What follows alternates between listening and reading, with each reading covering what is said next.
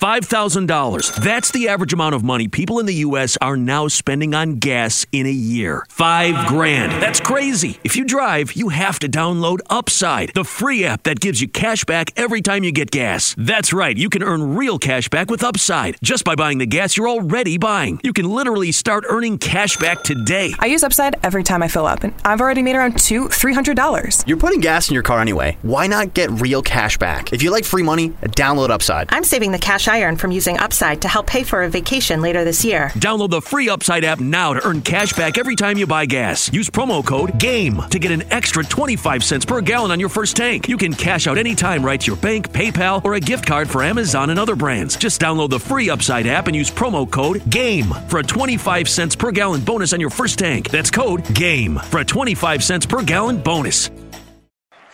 Let's ride. For the words that are recited before each and every game here at Dodger Stadium. Take it away, Finn. It's time for Dodger baseball.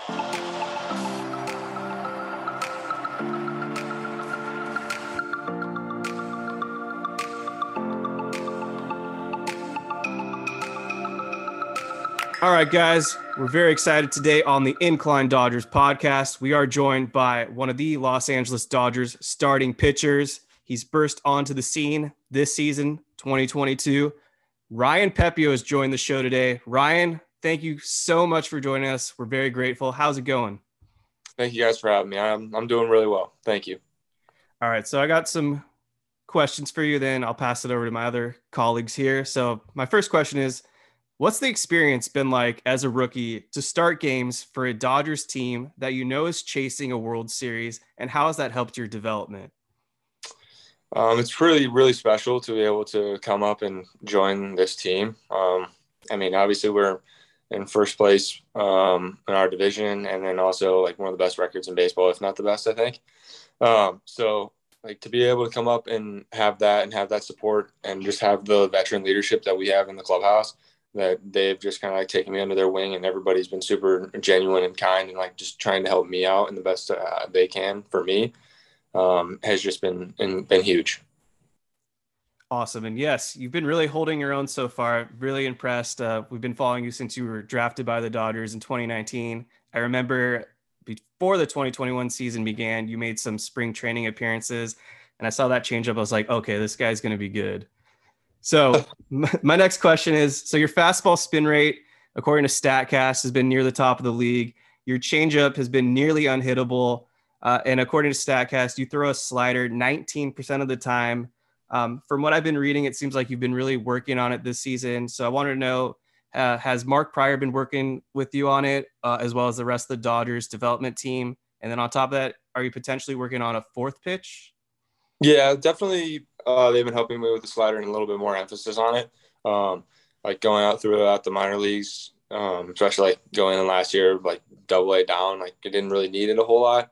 It was just being able to go out there and use fastball changeup. But then they're like, okay, once you get up to the higher levels, you're going to have to use the slider. So it's been kind of an emphasis on using it. And it's kind of like more of a cutter slider hybrid, just because my fastball kind of has arm side run, changeup already does this. So I don't need something going super far to the left. So they've been working on that with me and just having something consistent to use and having a third option. And then I think going into the offseason, I'm sure they're going to ask and try to work with me on having a fourth option as well. Awesome. All right, guys, passing it over to you. Go ahead, Jake. All right, Ryan. So obviously this roster, in my opinion, as a Dodgers fan, been watching this team since I was a little kid. This is by far the best constructed roster I've ever seen. You've got superstars all over the place, but also guys that just are insanely good at their roles. Like we just saw with Trace Thompson, who always seems to rise to the occasion. With you, kind of bursting onto the scene as a rookie, is there anyone in the clubhouse that you've kind of gravitated towards that's kind of maybe taken you under his wing, or someone you've looked up to since you've been there? I've probably hung out with Tony the most. We've had our lockers next to each other like the whole time. So he's closer to my age, and like I've known him for a couple of years when we've been able to talk. And so like now he's just like, okay, this was me a couple of years ago. Let me help you out. So we go to breakfast all the time on the road or when we're here in LA. And then in the locker room, we're just talking all the time. And then Walker, I've talked to a bunch. Honestly, like everybody's super genuine. So like I talk to and try to pick little pieces from everybody. So it's not like just one specific person, but if I had to pick somebody, probably Tony. That's really interesting because Tony, it hasn't always been easy for him. He's battled with injuries and he's kind of had to, tough it out in a lot of ways. Do you kind of look at his trajectory as something that, even if things, don't go your way or you maybe struggle here and there, that you can kind of see it and say, you know what, eventually I could make it to the top of this rotation. He was an all-star this year and he's been consistently one of the best pitchers in the rotation. Yeah, definitely. I think a lot of it was just like, he's like, hey, like 2-3 years ago, this was me. Like you come up, you pitch, you get sent back down right away. You come back up a few weeks later, do the same thing all over again. So he was just kind of just helping me out with like, hey, like wherever you're at. And Mitch White helped me out a ton too, because he had it even worse last year. But it was more just like whenever they give you the ball, wherever you're at, you just take it. And then when you get the opportunity to hang out and stay, like enjoy it, because it is a fun team to be a part of. So that's pretty much been the gist from Tony. Yeah, we love Mitch White on this podcast. Yeah, so. We're very pro Mitch White. We're pro Mitch White. So I kind of want to get a sense of the vibe in the clubhouse. I mean, obviously, when we see the team on the field, it looks very, business as usual. Everyone kind of knows their role, does their job, but you guys also have a lot of fun. We've seen some, Instagram stories from Hanser Alberto likes to have a lot of fun. And, We've seen DJ Mookie Betts kind of give us a vibe of what it's like in the clubhouse. I mean, is it kind of like that loose atmosphere, or is it more kind of like you need to come in and do your job? Combination of both. I think it's a lot more on the side of like, you do you, kind of like each person is going to go about it differently. Someone may be a little more serious. Someone may be a little more trying to have some fun, like Hanser Alberto, like he's out there just having a good time. DJ has been Phil Bickford lately. So yeah, Phil back there with the tunes pregame. How does he compare to Mookie? Honestly, I haven't been around when Mookie was doing it, so I don't have much to say. But honestly, but Phil does the job. They have a good like setup. JT does it sometimes too, but yeah, they have a good setup and they got a good playlist. So Phil is up there and he knows what he's doing. But it's fun. It's a fun clubhouse and everyone's kind of just pulling for each other. So it's obviously business as usual. Every game we go out there and expect to win every night, and then we expect to also have fun while we're doing it because we get to play a game that we all played since we were little kids and love. So you can't really complain about that. Sweet. I have a couple more questions, but in the meantime, let's pass it over to David. Yeah. So first of all, thanks for joining us. My first question is, at any point since you've been called up, did you have like a kind of holy shit moment where it all felt real, whether it was seeing Clayton Kershaw or Mookie Betts in the clubhouse or your first start at home? And if you did, what was that moment for you? Probably two of them. Was probably first time, like I was getting ready in Pittsburgh. And then I walked out because I do all my stuff inside before like walking play catch.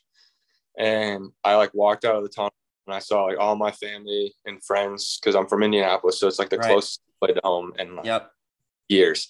So I saw all my family and friends who like came out and they're all right down the first base line as I was walking out to the outfield. And I'm like, okay, I turned around and I looked at the stadium. I was like, all right, holy cow, like this is real. Yeah.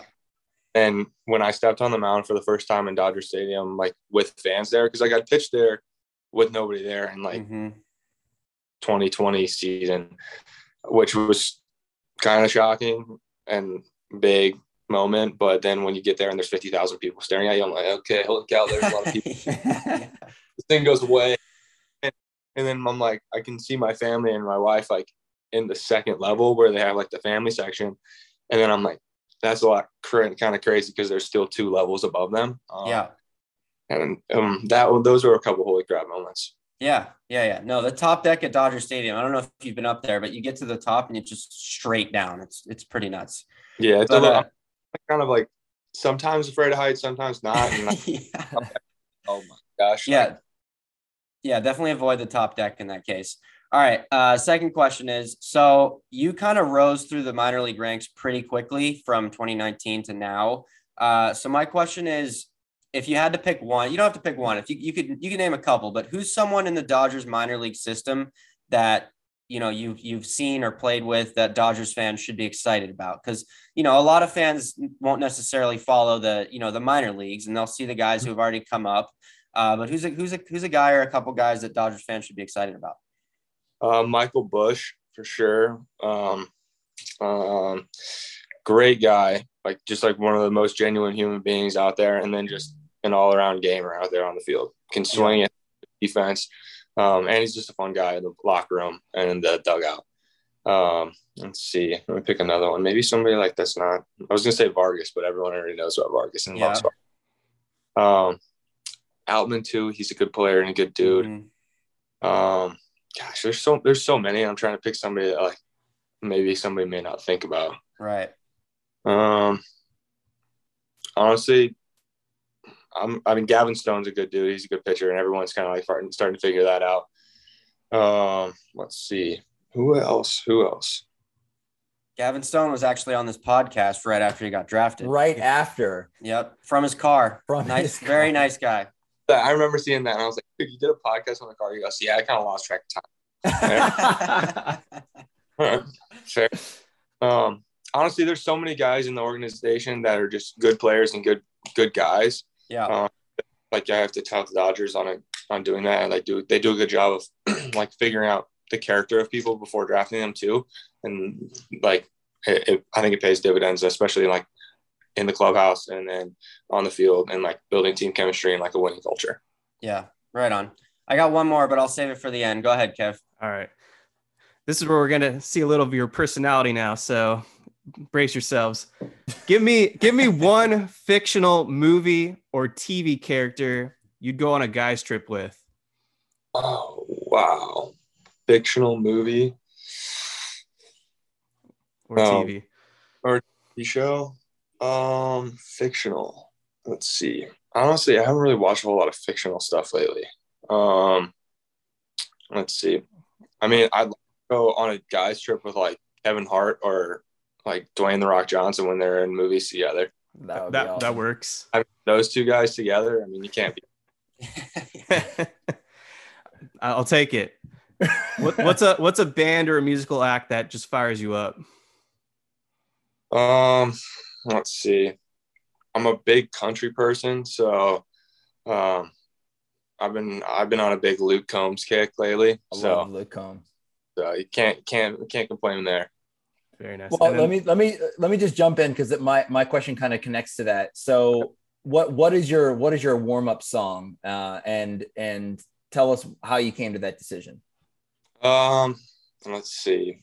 It's American Ride by Toby Keith.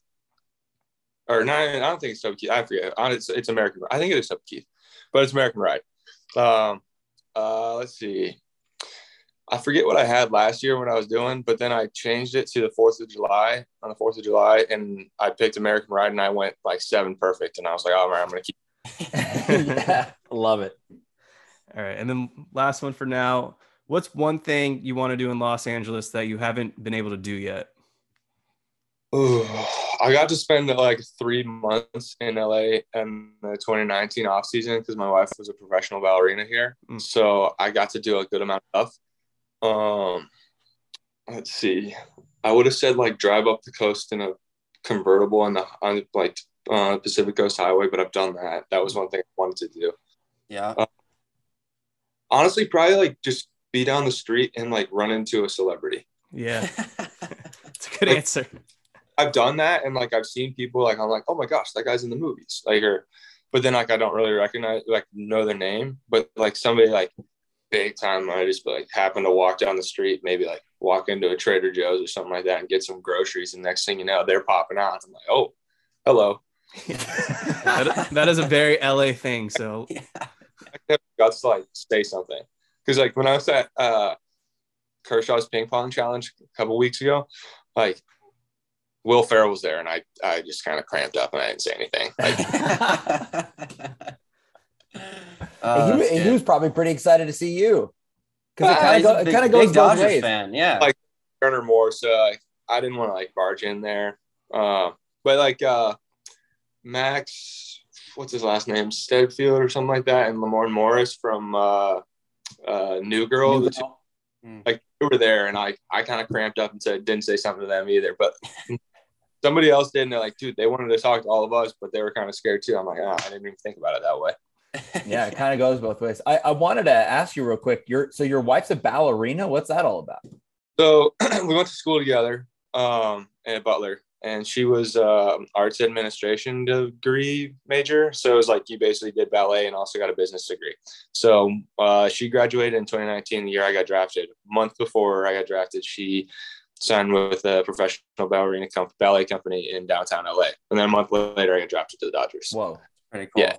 Yeah, so that's pretty cool. Was that just like a coincidence, or you kind of knew that was coming? No, it was kind of just a coincidence. That's amazing. Like where she had looked at companies in LA and like Pittsburgh and a couple other spots, and then ended up going with the one in LA. And then a month later, Dodgers picked me. How's your ballet skills, Ryan? No. Not good. No. That was a quick no. That was a very quick no. I do have one more question for you. So you kind of touched on it a little bit when you kind of have to deal with being called up and being sent down and kind of going between the minors and the majors. What is the most difficult part about that? How do you stay ready in those moments when you do get the call up? I think the hardest thing is not having a set routine between like every start, because a lot of them get moved around. Like I think I've had 6 or 7 starts this year that I've had either bumped a day or two or completely skipped or something like that, because they're like, hey, they may need you. And it's kind of fun. Like when I went to AAA, I realized it a little bit last year where like the needs of the big league club kind of outweigh like the AAA team. Like where if somebody's like set to pitch, they're like, oh, but we may need you in a day or two. It kind of just goes, all right, well, you're getting bumped a couple days, like even if they don't end up needing you. So it's kind of interesting. And I talked a lot with Tony and Mitch about it, where it's like wherever you're at, whenever you get the chance to get the ball, just give it everything you got. And that's what I've been doing. So whether it's up here, down there, whether I've pitched 5 days ago or 10, it's just go out and give my best. It's amazing. Can't imagine. I mean, I always thought about that because, like, you know, it would be kind of weird if you just pitched like 2 days ago and they're calling you up. So like they kind of dictate that of your pitching schedule. That must be tough to stay kind of in a routine. Yeah. So like normally like in my 5-day routine, like I'll take it easy the day after I pitch, throw a bullpen on day 2, and then the next 2 days kind of like light recover, do what I need to do to get ready for the 5th day. But then sometimes it turns into 6. Obviously, minor leagues is 6 because you have the Monday off day. But then sometimes it turns into 7. I've had 12 or 14 this year too, a couple times. So like it's just like, so whatever I can do to stay ready, throw a couple extra bullpens, have a couple guys stand in, whatever I can, to try to simulate anything to get me ready. Word. Well, it's working for you, man. Thank you. All right, I got one more question for you, and it's kind of stupid, but here goes. Aliens, are they real or are they not real? Real, 100%. Wow. Really good answer. So follow-up question is, have they visited Earth before? Yeah, for sure. Definitely. Okay, good. You can come back on the podcast. Yeah, anytime. aliens are real and you can't do ballet. Those were quick answers. Yeah. I'm prepared. We got one more phoned in, and that's actually a good question. Do you have any nicknames? Pep. Everybody just calls me Pep. Yeah. All right. That's easy enough. I'll be that growing up. Like when I got to college and professors started calling me Ryan, I didn't really respond to it. All right. Well, I think that's all we got for you today. So Ryan Pepiot, thank you so much for joining the Incline Dodgers. We really appreciate your time, and we look forward to watching you pitch for the Dodgers for hopefully the next decade plus. You're only going to get better. So really excited for what the future holds for you. Thank you very much, guys. I really appreciate it. Yeah, thanks, Ryan, and good luck tomorrow. Thank you. BetMGM has an unreal deal for sports fans in Virginia. Turn $5 into $150 instantly when you place your first wager at BetMGM. Simply download the BetMGM app and sign up using code Champion150. Then place a $5 wager on any sport, you'll receive $150 in bonus bets, regardless of your wager's outcome. And if you think the fun stops there, the king of sportsbooks has plenty of surprises in store. Check out daily promotions, same-game parlays, live bets, and so much more. Download the app in Virginia today and get $150 in bonus bets instantly from your first wager, only at BetMGM. BetMGM and GameSense remind you to play responsibly. See BetMGM.com for terms. 21 plus only. Virginia only. New customer offer. Subject to eligibility requirements. Rewards are non-withdrawable bonus bets that expire in 7 days. Please gamble responsibly. Gambling problem? Call 1-800-GAMBLER. Promotional offer not available in Washington, D.C. Thank you. Thank you. So as you guys just heard on the Incline Dodgers podcast, that was Ryan Pepiot just a day before he went on the mound to face the favorite to win the Cy Young Award, Sandy Alcantara. Also, what's cool about Ryan Pepiot joining us is it was his birthday the next day. So on his 25th birthday, not only did he outpitch Alcantara, he picked up the W. He went 6 innings, gave up 2 runs, a career high 7 strikeouts. He's now 2-0 on the season. So pretty awesome, dude. I'm also joined by David and Jake Reiner, of course. So any other additional thoughts on Pepiot joining the show? Learn anything interesting? Yeah, I mean, he's a super chill guy. I mean, you know, I feel like I say that every time we have one of these guys on here, but it's pretty cool that like all of them have just been like dudes, you know, there's not really been anyone who's been like weird or awkward or uncomfortable. It's all just kind of just everybody's just a guy. But very happy he believes in aliens. I'm a huge alien guy, as I've talked about before. So that was one of my main takeaways. And I'm glad that he's had discussions about that 3rd and 4th pitch, specifically the 4th pitch, which could definitely take his game to the next level, no doubt. I love that he and Tony Gonsolin have gotten close. He talked about their lockers being right next to each other and Pepiot learning from Tony Gonsolin, not only as a guy that is obviously well established in this rotation, but going through the similar path that Tony went through, up and down, up and down. Tony's dealt with some injuries too. So all that experience, really good for Pepiot. And yeah, I mean, he came up, made a great start, got sent right back down. It's kind of the life of a minor leaguer, a rookie. So cool that he got that experience and got to talk to Tony Gonsolin. And yeah, he's gonna be a special player, and so it was really cool for him to come on the podcast. You know, I just want to throw it out there that we don't just talk to pitchers; we can talk to position players too. So if any position players out there that listen to this or follow one of us, come on down. Yeah, I mean, he had the best start of his career the day after he was on here, so I don't want to. Not a coincidence. I think we should take credit for that, honestly. It's the only thing we can take credit for. So why don't we just take credit for it? Yeah, I think we should absolutely take credit for that. I'm taking no credit. That was all Ryan. He was phenomenal. He is getting better with every start.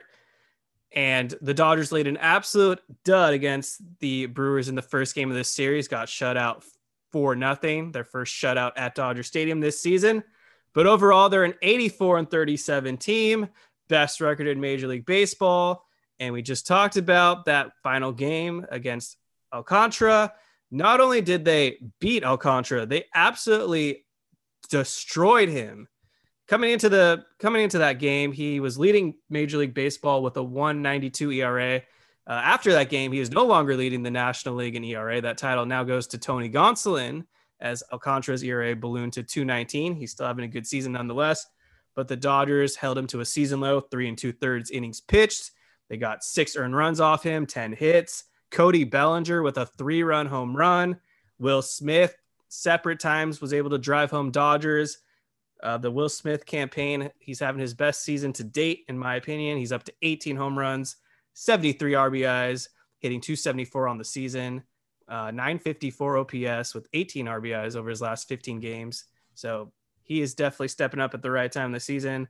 But back to Bellinger, he did have a reset, missed 2 games, was a little slow coming out of the gate, but that's a big statement to homer off arguably the best pitcher statistically in the National League when you're batting near the bottom of the order too. Hopefully that gives big confidence to Cody Bellinger moving down the stretch. He's having such a weird year. because it's like he'll struggle for a while and then he'll do something like that. And that's kind of been his year last year too, where it's just you don't really know when he's going to come through, but it feels like he is always going to come through at some point. So, you see other people and other sites and other podcasts specifically wanting to, bench Cody Bellinger. And it's like, you can't bench the guy. You just can't, because it doesn't matter who it's against, when it is. If it's a big situation or a big moment, he always has that potential to come up clutch, which he has his whole career. So I don't care what the hell he does for the rest of the year. That is my starting center fielder in the playoffs for pretty much every game. If there's a super tough lefty in the starting on the mound, maybe you bring him in after that pitcher comes out. But aside from that, he is the starting center fielder, and that should be the end of the debate. With all of the mixing and matching that Dave Roberts has been doing, and to his credit, he's done a pretty decent job of getting guys in there and making sure that that outfield gets shuffled around as it does. But at a certain point, you got to start to pick your lineup. What is your lineup going into the postseason? And with the way that Trayce Thompson has emerged and continues to come up clutch as well, he always seems to stay ready. But I'd like to see him in there a little more consistently. Joey Gallo's had a few good games, but it's tough to stay sharp when you're in and out of the lineup every other day. And it's not they're not just platooning these guys. I mean, I've seen Gallo sit against righties as well. So it'll be interesting to see how they form this lineup and what the playoff lineup will be versus a lefty and versus a righty. But I'm sure we'll get into this a little bit. But you gotta think about Chris Taylor, and if he's going to continue to struggle like he does, and he does tend to strike out in some really, really bad spots to strike out in with runners on, and it's tough. And I'm not going to write him off because I know his experience and his postseason experience and the way that he has been clutch his entire Dodgers career. So I'm not going to write him off. But at the end of the day, you do have to play the hot hand.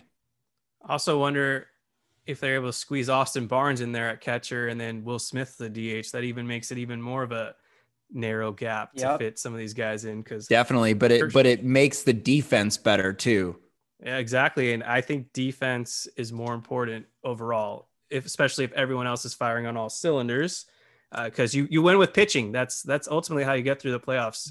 You got to hold the opposition to lower runs than you. So got to make your pitchers comfortable. So this was a blowout against the Marlins, 19-4. The Dodgers absolutely ambushed Don Mattingly's squad. But how about that second game? Coming off Tommy John surgery, making his 2022 debut. Talking about Dustin May, who went 5 innings, allowed just 1 hit, 9 strikeouts. Looked like he hadn't missed a beat. And he's making a strong case already to be in that playoff rotation. It's a good problem to have. There's 6 viable options, but I mean, he gave up a leadoff double and then didn't allow a hit the rest of the game. He had full swag mode going, throwing 98, 99 mile per hour, 2 seamers and sinkers, and a filthy changeup as well. Yeah, I mean, that's kind of what I expected. I expected not smooth first inning, and then I expected him to settle in, and that's exactly what he did. Obviously, the adrenaline was cooking in the first inning. I mean, you haven't pitched in 15 months or whatever it's been, and you get to do it at Dodger Stadium, coming back from Tommy John, and he was simply electric. I mean, you cannot keep, as I said last week when we had Chris on, you can't keep that guy out of the playoff rotation. I mean, you just can't. And yes, some people are going to say, well, yeah, it's just the Marlins. Their lineup is in the bottom third of the league, no doubt. But he's still got 3, 4, 5 more starts until the playoffs at least. So if he keeps this up, I can guarantee you they are not keeping that guy out of the playoff rotation. I don't know who's going to be out of it, but he will not be out of it. He was simply electric. Well, let's have that debate right now. Who is getting bumped out of that rotation if you put May in there? I don't know, Anderson, but it's not going to be because him. Dave Roberts. Well, it already is Anderson. I'm talking about the top. I'm talking about 1, 2, 3. You're putting May in 1, 2, in I assume in the first 3, right? No, 4. I'm asking David. So this is uncomfortable for me to say, but Kershaw right now, my playoff rotation, even if Kershaw is healthy, does not include him in the top 4.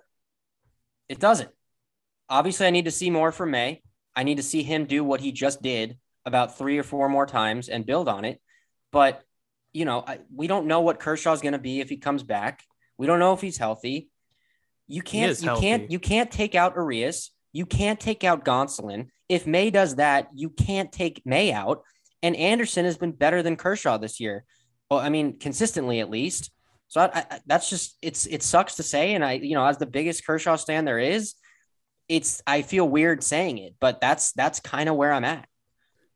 You got to see where Kershaw is. I mean, you just have to. You have to see what he is coming back from whatever, injury he has this time. First of all, he's already through a 3-inning simulated game today. His timetable is returning in 2 weeks. That's he'll be early back. September.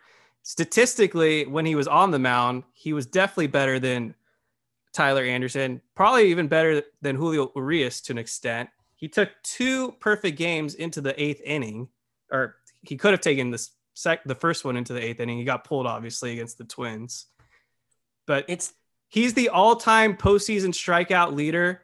He's battled every great team that he's had to face in the postseason. He's been to 3 World Series. You can't write off that experience. Even if it's an 80% Clayton Kershaw, I'm going to trust that more than Tyler Anderson, who's never been there, done that. And as good as Anderson's been, Kershaw is still better. Tony Gonsolin's better. Dustin May might be better. And then obviously Julio Urias is better. And Robert's already alluded that he wants to go to a guy comfortable out of the bullpen. Well, who was out of the bullpen basically in all of April? Tyler Anderson.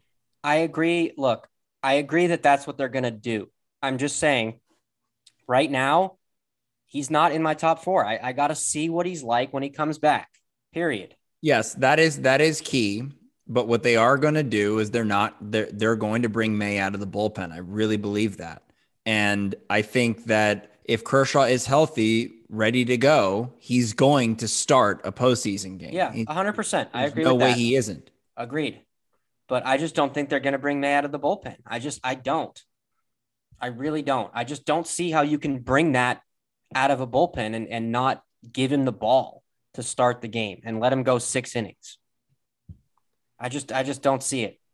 Well, I mean, look, you've got May and Anderson. Both have experience coming out of the pen. Those are nasty pieces to throw in there in case any of these starters struggle, like Gonsolin has in the past. I mean, hey, this is the opposite of the problem we had last year. So this is a good debate. I think they interviewed Dustin May, and he said he's not very comfortable coming out of the bullpen. Yeah. So I think they're going to avoid that. None of these starters are. Nobody wants to come out of the bullpen, but you're going to have to do what you're going to have to do. 2020, but I mean, he really came onto the scene last year. Let's be honest. I mean, before he got hurt, he was a Cy Young candidate. Like that's he was untouchable. Yeah. So he's still got a month to go before the postseason. I think he's going to pitch his way into this top 3. He's basically got a 2020 season part 2 to work with. It's going to be pretty close to the amount of starts. Before the injury, he had like 35 strikeouts over 23 innings, a 2.74 ERA, I want to say. I think they'll line him up to start game 4, but I could also see them going to him in game 1 if they just want to close the door and get the guaranteed W, especially in the NLCS, because then if he's rested, you can bring him back for like a game 5, I suppose, if it gets that far. But yeah, I think I'm on David's side right now. I would say Dustin May is most likely the game 4 starter. Just too good to bring out of the bullpen. Oh, 100%. I mean, if we're talking game 4, of course, but if we're talking 1, 2, 3 and Kershaw's healthy, it's going to be him. Yeah, I mean, Kershaw's the game 2 starter. You can lock that baby in, especially if it's going to be at Dodger Stadium, so they're going to want him with the home crowd, no doubt about it. Where else was I going to go? So they destroyed the Marlins. They got the Marlins coming up for another 4 after this Brewers series. Max Muncy, 7 home runs in August. The Dodgers made an announcement today. They're guaranteeing his 2023 contract now. It was a club option for $13 million. They're now guaranteeing that $13.5 million with an extension. and they're deferring to 2024 with a $10 million club option. So that was big because I think it was the LA Times that revealed that they'd been working on it since July. And for Muncy, the uncertainty was kind of getting to him. And after it seemed like they had worked it out and they announced it a month later, whatever, that's when you notice Max Muncy started going on his hot tear. Yeah, I mean, baseball's a mental game for sure. And so if you've got other things on your mind except baseball, then it's going to affect you. Clearly it did. But other than that, I mean, you've got it's a perfect marriage for both sides. I mean, just the fact that Muncy has, struggled at times during the 21 season and 2022, obviously we've seen his struggles. The Dodgers basically wanted to keep him and make sure that he's around because they have a lot of trust in him. And I love that. I mean, I think the Dodgers, have so much trust in Max Muncy that they weren't going to give up on him no matter what. And this solidifies that not only for the team, but also for Max Muncy to say like, no, you are going to be in the lineup every single day. You are our guy. And that's exactly what they did. It's a great move. It's a brilliant move by an organization that continues to keep its players that are successful and that mean the most to them. And it's why there are a lot of poverty franchises out there that just let go of their stars, trade them, sell them or whatever. But like teams like the Dodgers and the Braves, they keep their guys around and they try and keep that nucleus there, which is phenomenal. Max Muncy in August before today was hitting .327 with a .400 on base percentage and an 1100 OPS with 7 home runs and 15 RBIs. Today he walked twice and singled as well. So he's clearly found his stride here. This contract was a no-brainer for both sides. You get him at fair value. If anything, he's might be undervalued next year. And you just push back his team option 1 year before some of these prospects come up. There's going to be a spot for him on this team next year. That's a no-brainer. And I'm just frankly glad that he's back. They were never going to let him go regardless, especially with Trey Turner being a free agent. And then obviously we'll see what they do with Cody Bellinger. That'll be interesting as well. Reyes Moronta was DFA'd. He was already claimed by the Arizona Diamondbacks. El Tibu. There's a new big cactus in Phoenix, and it's Moronta. They did that to activate Dustin May. Brusdar Graterol made his debut off the IL in this recent Brewers game as well. Looked pretty good. 2 strikeouts in a scoreless inning. I already mentioned Clayton Kershaw. 3 simulated innings this afternoon. Timeline 2 weeks or so. And then Blake Trinan, September 2nd is when they're locking him in. Kind of a curious case because it was revealed that Andrew Friedman would have, if it was Andrew Friedman's decision, he would have said you should get shoulder surgery. But I guess Blake Trinan is a man of the people. He's going to fight through the pain and hopefully delay that till after the season. Don't you just love to hear that? He's the vessel. Isn't that just awesome? You don't see that very often. You don't see a guy turn down shoulder surgery in the name of a team very often. You see other guys turn down shoulder surgeries because they think they're smarter than their team they play for. Similarly, also take Clobastobal or whatever it was called and get suspended 80 games. But that's not Blake Trinan. Blake Trinan put off surgery, one, because he believed he could get back healthy, which it looks like if you've been following him in Oklahoma City, he looks pretty damn good. And 2, because he's selfless and he wants to win again with this Dodgers team. He doesn't want to let his teammates down.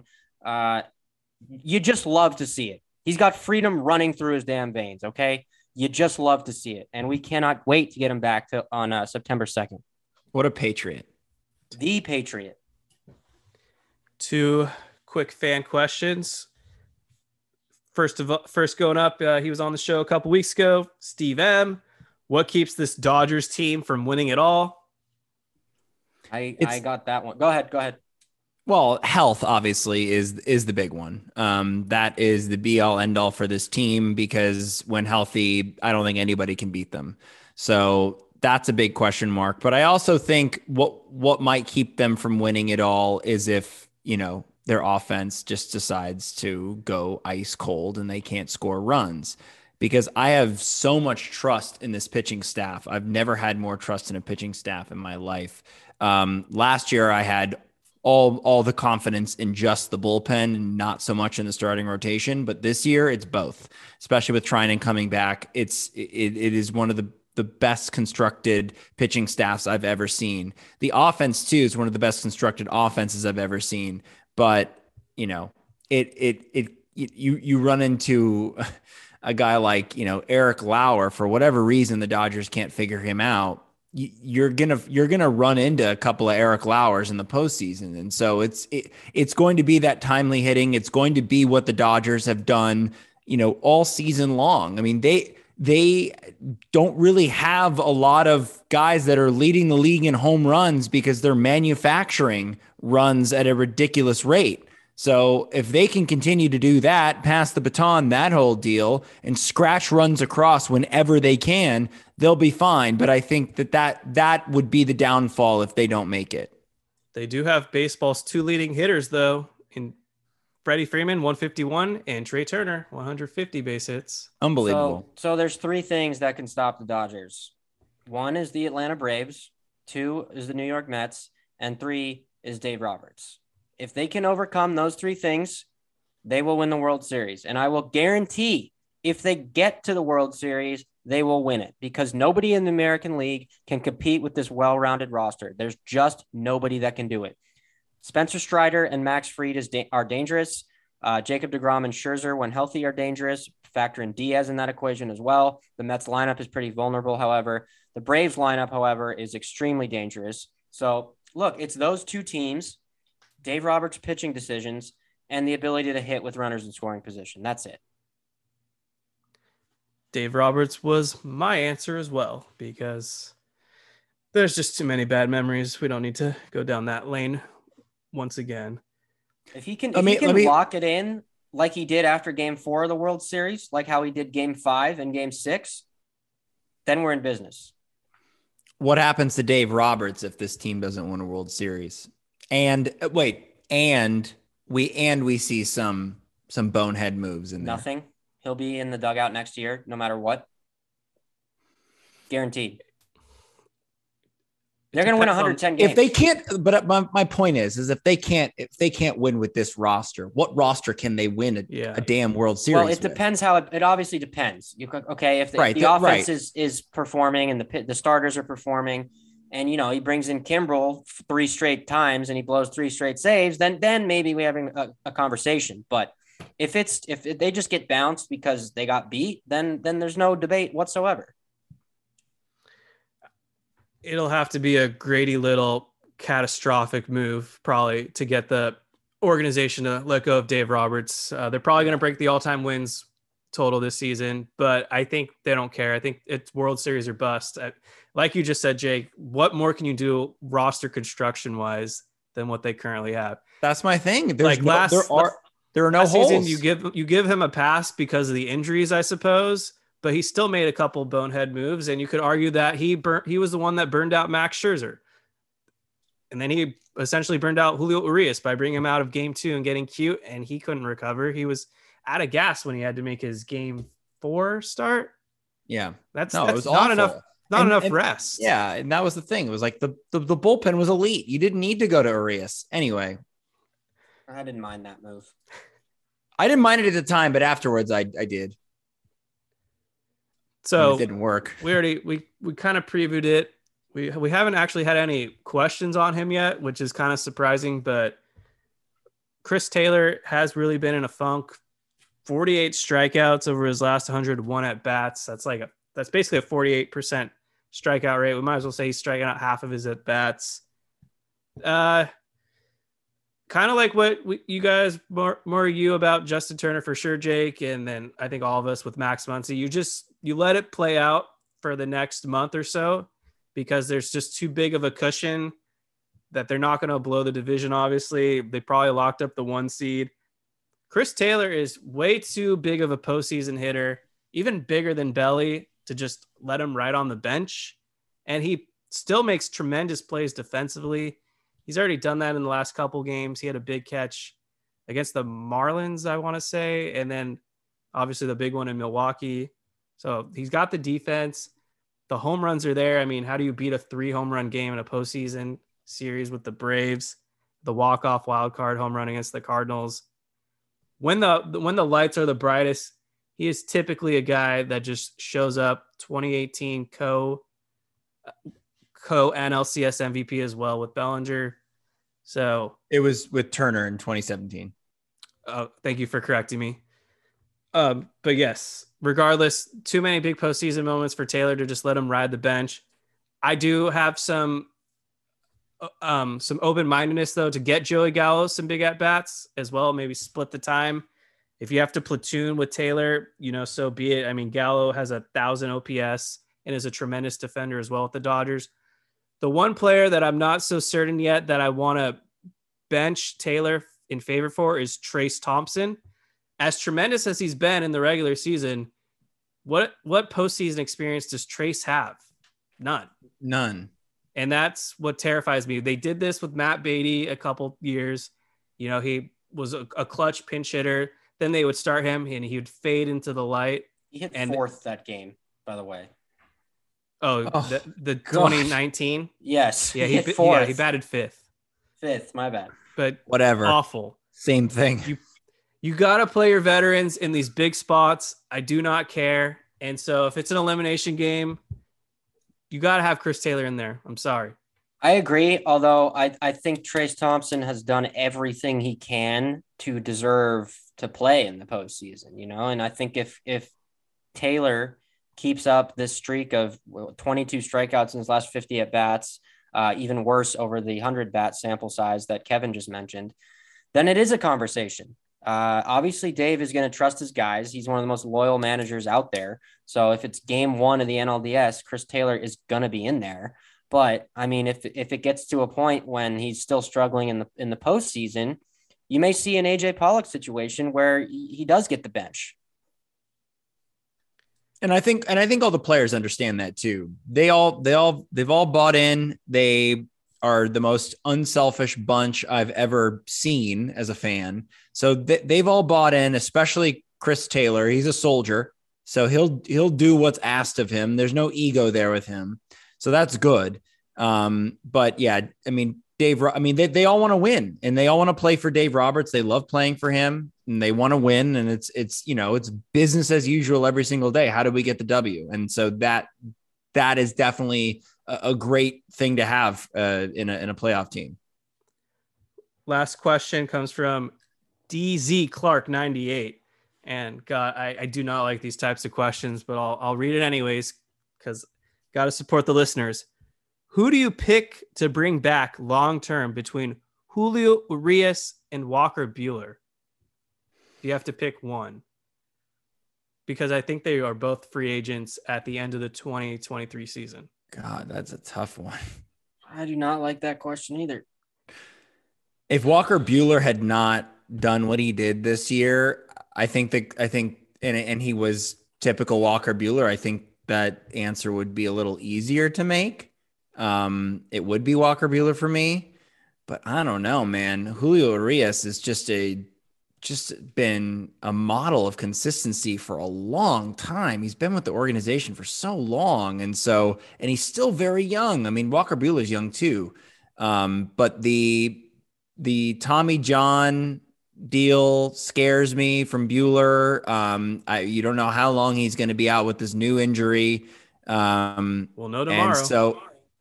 Right. We'll know tomorrow. But yeah, I mean, based on that, I think I got to go Julio if we have to make a decision right now.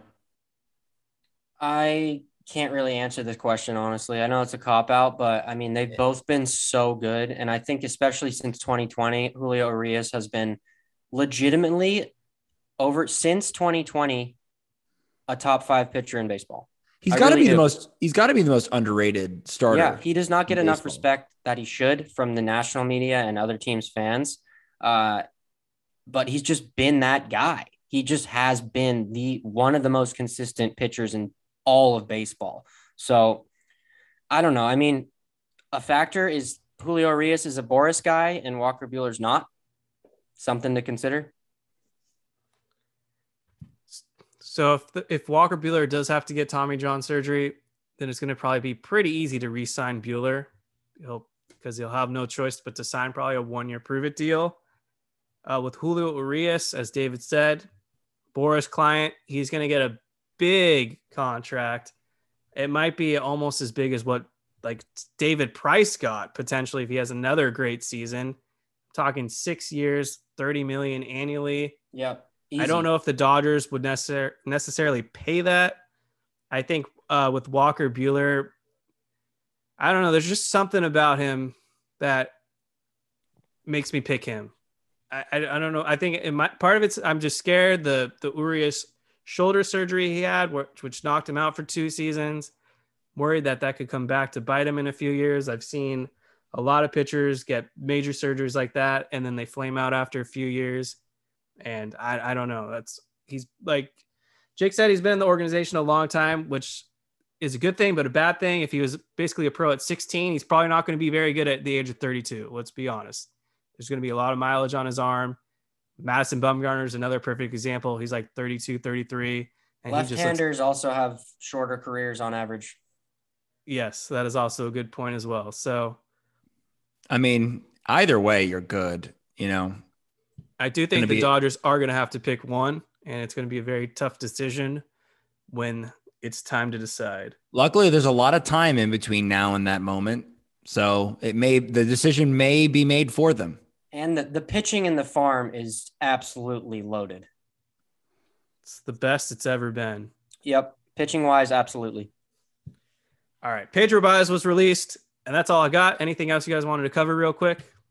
Yeah, I have something to throw out there since we've not really discussed this at all in any podcast episode from what I can remember, but it is a weird one.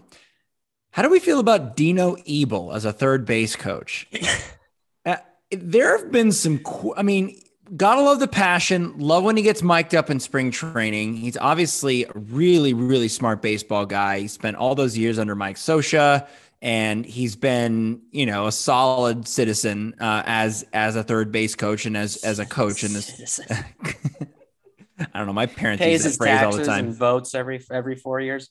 My parents use that phrase all the time. When you have like phrases from your parents you just like use, and it's just the oldest phrase in the book. Anyway, solid citizen.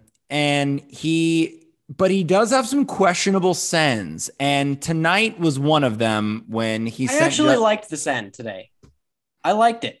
I didn't like it only because you got to know how slow Justin Turner is slower than you think he is. I agree, but Yelich has a noodle arm. He had to make a perfect throw, and he did. Yeah. Okay. Yes. It could go either way on that specific one. The only reason I didn't like it is because we got to keep Turner healthy.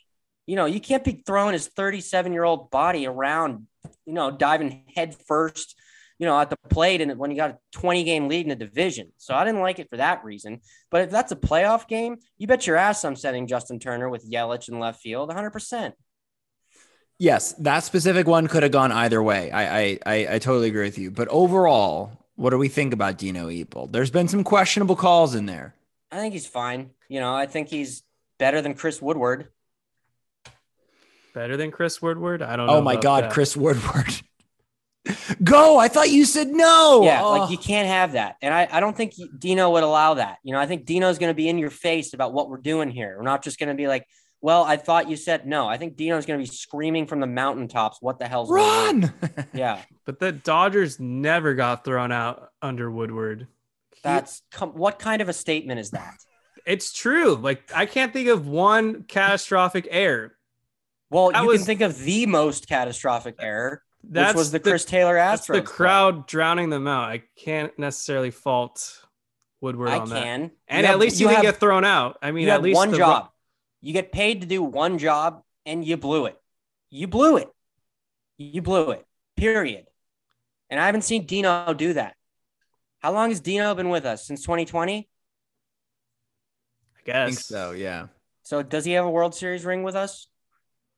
I feel like he does. Yeah, he does because Woodward was gone. Okay, so we've won a World Series with Dino. So Dino's good in my book. I don't think he's added much value, but I also don't think he's hurt the team. He's just there. That's literally all you can ask for in a third base coach. to not hurt the team. Right. Don't hurt us. I just want to put it on our radar. Just food for thought as we move down towards the playoff stretch. My other quick thing, I want to burn these City Connect uniforms to the ground. I hate them. They look like pajamas. They don't play well in them. They're dumb and they're stupid. And just please God, don't put them on during the playoffs. Do you have stats to back up that up? I wish I did. I don't even know how I would even find those stats. All right. They're at least 0-2 with like 1 run scored, I think. It's just every time I look up, they can't hit in those uniforms. They are pretty bad. All right. I got a quick out of left field, and if we've already done this one before, stop me and I'll edit this out. But I want to talk about movies. And where I'm going with this are movies are just too damn long. Can I continue? I don't think we've had that take. Okay, good. So I don't know what's going on in Hollywood, but why does every freaking movie have to be 2.5 to 3 hours long now? Back in my heyday when I was growing up, it was 90 minutes. It was enough content, occasionally 2 hours if it's a great action movie or an Oscar buzz nominated type of movie. But now it's like everything is 2.5 to 3 hours. I don't need to see a 5-minute scene where Sally Jane is taking a shower and then taking a shit, and then there's not even any boob action. Like, what are we doing here? There's just so much filler, constant scenes of people driving in cars, meaningless conversations. You got to insert character Z now with their 30 seconds of fame. So if there were more breasts, Kevin, you would accept a longer film? That's what made Titanic so successful, in my opinion. What? So I kind of agree with you. I think 2 hours is the perfect length for the movie. I think anything over 2 hours, it better be a damn fucking good movie. Because if you're pushing 2 hours in this movie is whatever, then what the hell are we doing here? Exactly. And especially if you're like me and you watch pretty much every Dodger game, that's 3 hours. I don't have time to dedicate another 3 hours to a movie. That's 6 hours of my life. I still have not watched The Irishman because it's like, dude, this is too much anxiety. I can't sit here for 3.5 hours. Same for me. That's why I haven't seen it either. Yeah. But very quickly, the one thing that came to mind when we were talking about this is the new Top Gun movie, where that was good though. But great film, perfect length. But they could have cut out the entire love plot line. The whole him with Jennifer Connelly was just awful. It didn't make sense. She was bad. The whole thing was bad. All I wanted was to get back to the action. That would have taken out at least 20 minutes. So there's a lot of ways you can cut, but I think one thing that they do like, or why maybe the movies are longer, is for streaming purposes, because they want to keep people engaged longer and they want them on their platform longer. That's the only thing I can really come up with. See, I don't think that's the case. I think they want people to go to the movie theaters, but now everyone just is too set in their ways. Like, I have to have that. I have to have that. And it's being counterproductive. And now no one wants to go to a movie theater because no one wants to sit in there for 3 hours and then have half-hour previews on top of that. You get there at 7 o'clock and next thing you know, you're gunning home at 11. It's ridiculous. You know what? A bigger gripe I have is if you say a movie's going to start at 7:15, the preview should happen before 7:15. That's a good point. It's not, the movie's not starting at 7:15. It's starting at 7:30. So tell me it starts at 7:30. That's it. And that's all we got time for. Ladies and gentlemen, thank you so much for listening to this week's episode of the Incline Dodgers podcast, powered by Fansided. Subscribe to us, give us a 5-star rating. Thanks again to Ryan Pepiot for joining the show. And that's all we got. You'll hear from us next week. Go Dodgers. What's so special about Hero Bread's soft, fluffy, and delicious breads, buns, and tortillas?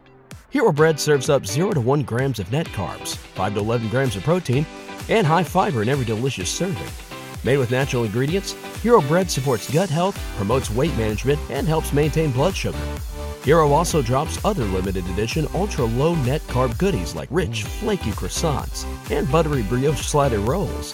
Head to hero.co to shop today.